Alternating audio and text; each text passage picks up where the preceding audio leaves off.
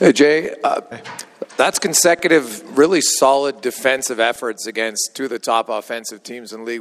What did you like about your defensive group tonight as a whole? Yeah, Jason, I think if you went back and look at even just our segments of the last 10 games and then the previous 10 games, and you looked at even strength defending, I think you'd see we were at or near the top of the league, in the top 5. So I think we've been trending in the right direction. Those are stats that I would look at. We've been trending in the right direction post-Christmas.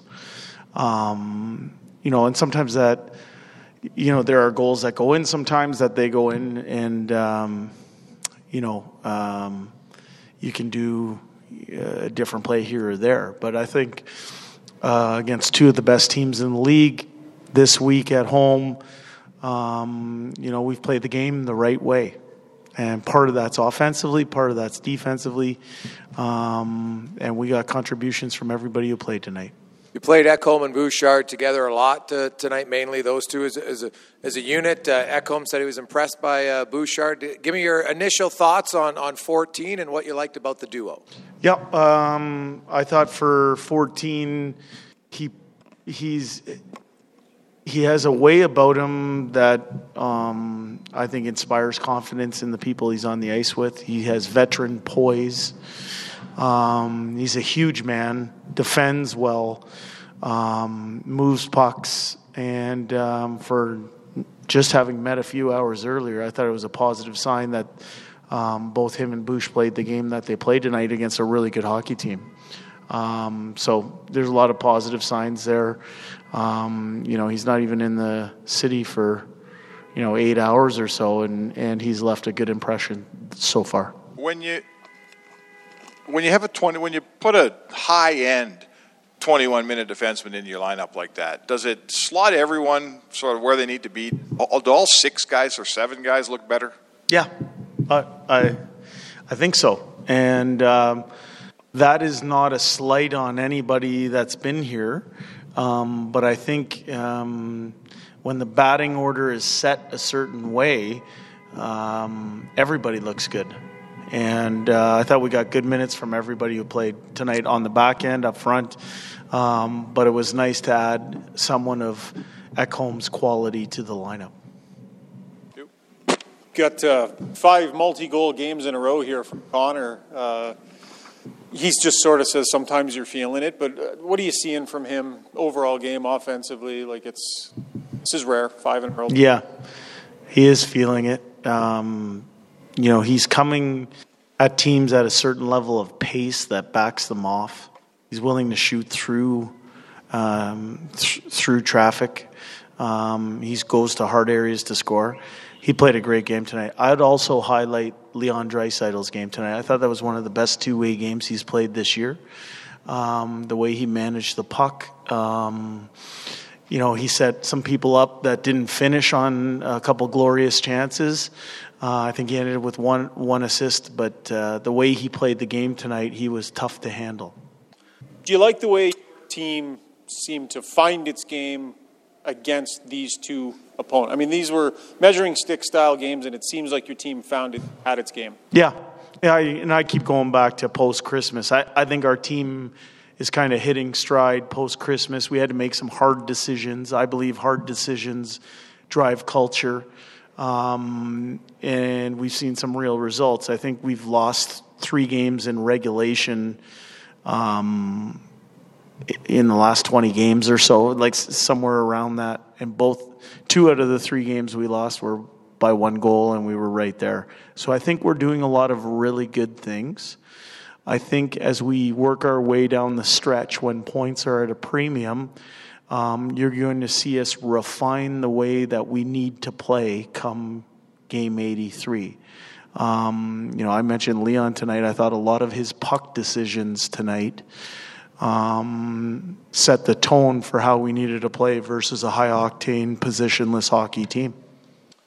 So in Edmonton, it seems like the next best thing to a goalie fight is a Nuge fight. What do you make of that whole sequence, and why does it resonate like that when he gets down and dirty? Yeah, I can't answer for the fan base, but I would say for me, I really enjoy seeing somebody get into that type of situation on behalf of a teammate that he felt was cheap-shotted.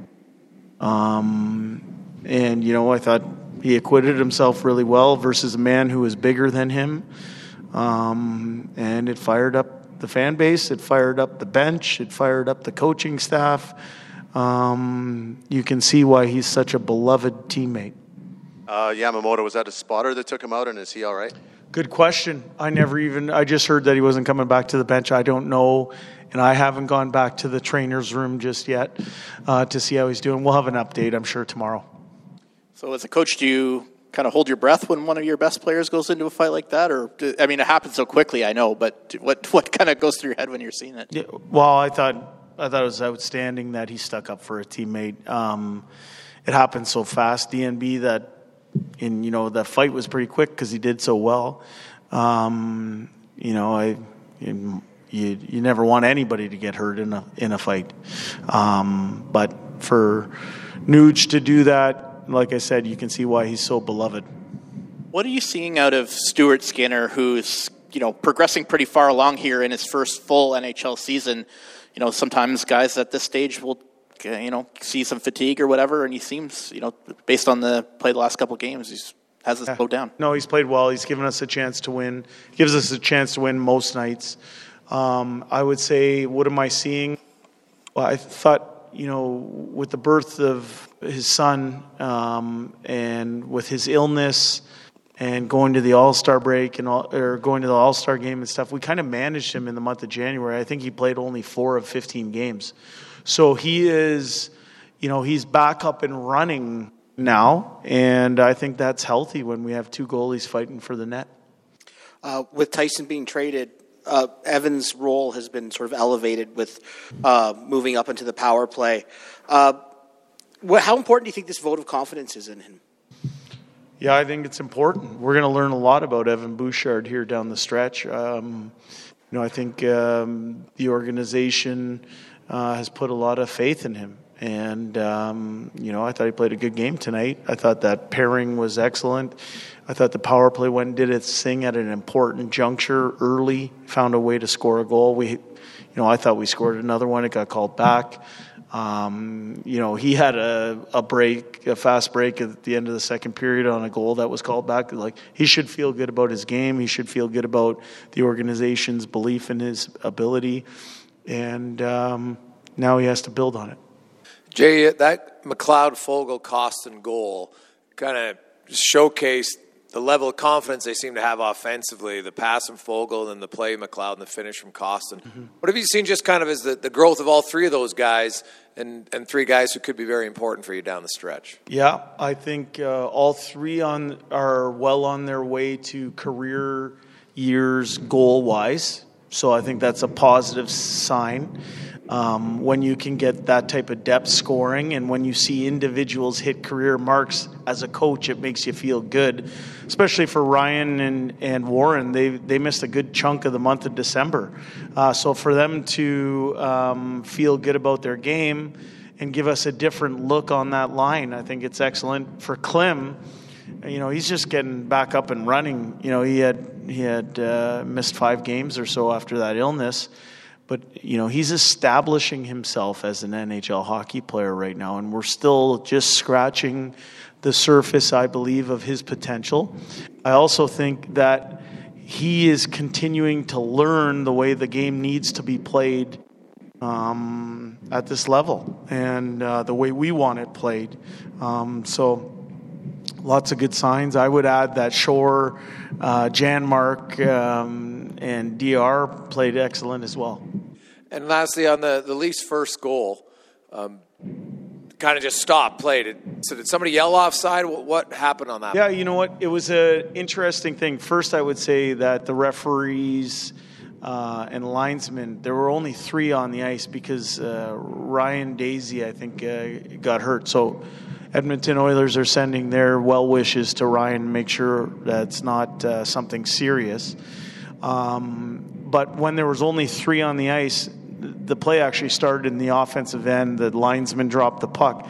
There was nobody at the blue line. and it was one of those ones that was up in the air. It just seemed like we got to play until we hear the whistle, but it's a unique situation. And, when we re-looked at it and we spent some time making sure we made the right decision, from our vantage point, it was not 100% clear to be able to overturn that call. So that was a gut call at that point not to challenge it, and ended up working out for us. So we can be better in that situation, play to the whistle, but it seemed like one of those freak things when there was only 3 referees on the ice, or 3 officials on the ice.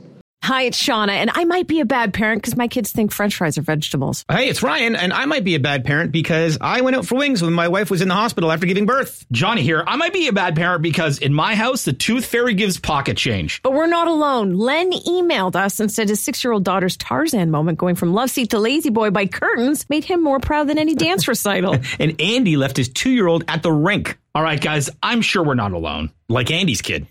For stories and confessions like this, make sure you check out our podcast. It's called Bad Parents, and it's available wherever you get your podcasts. I left a glove at the rink.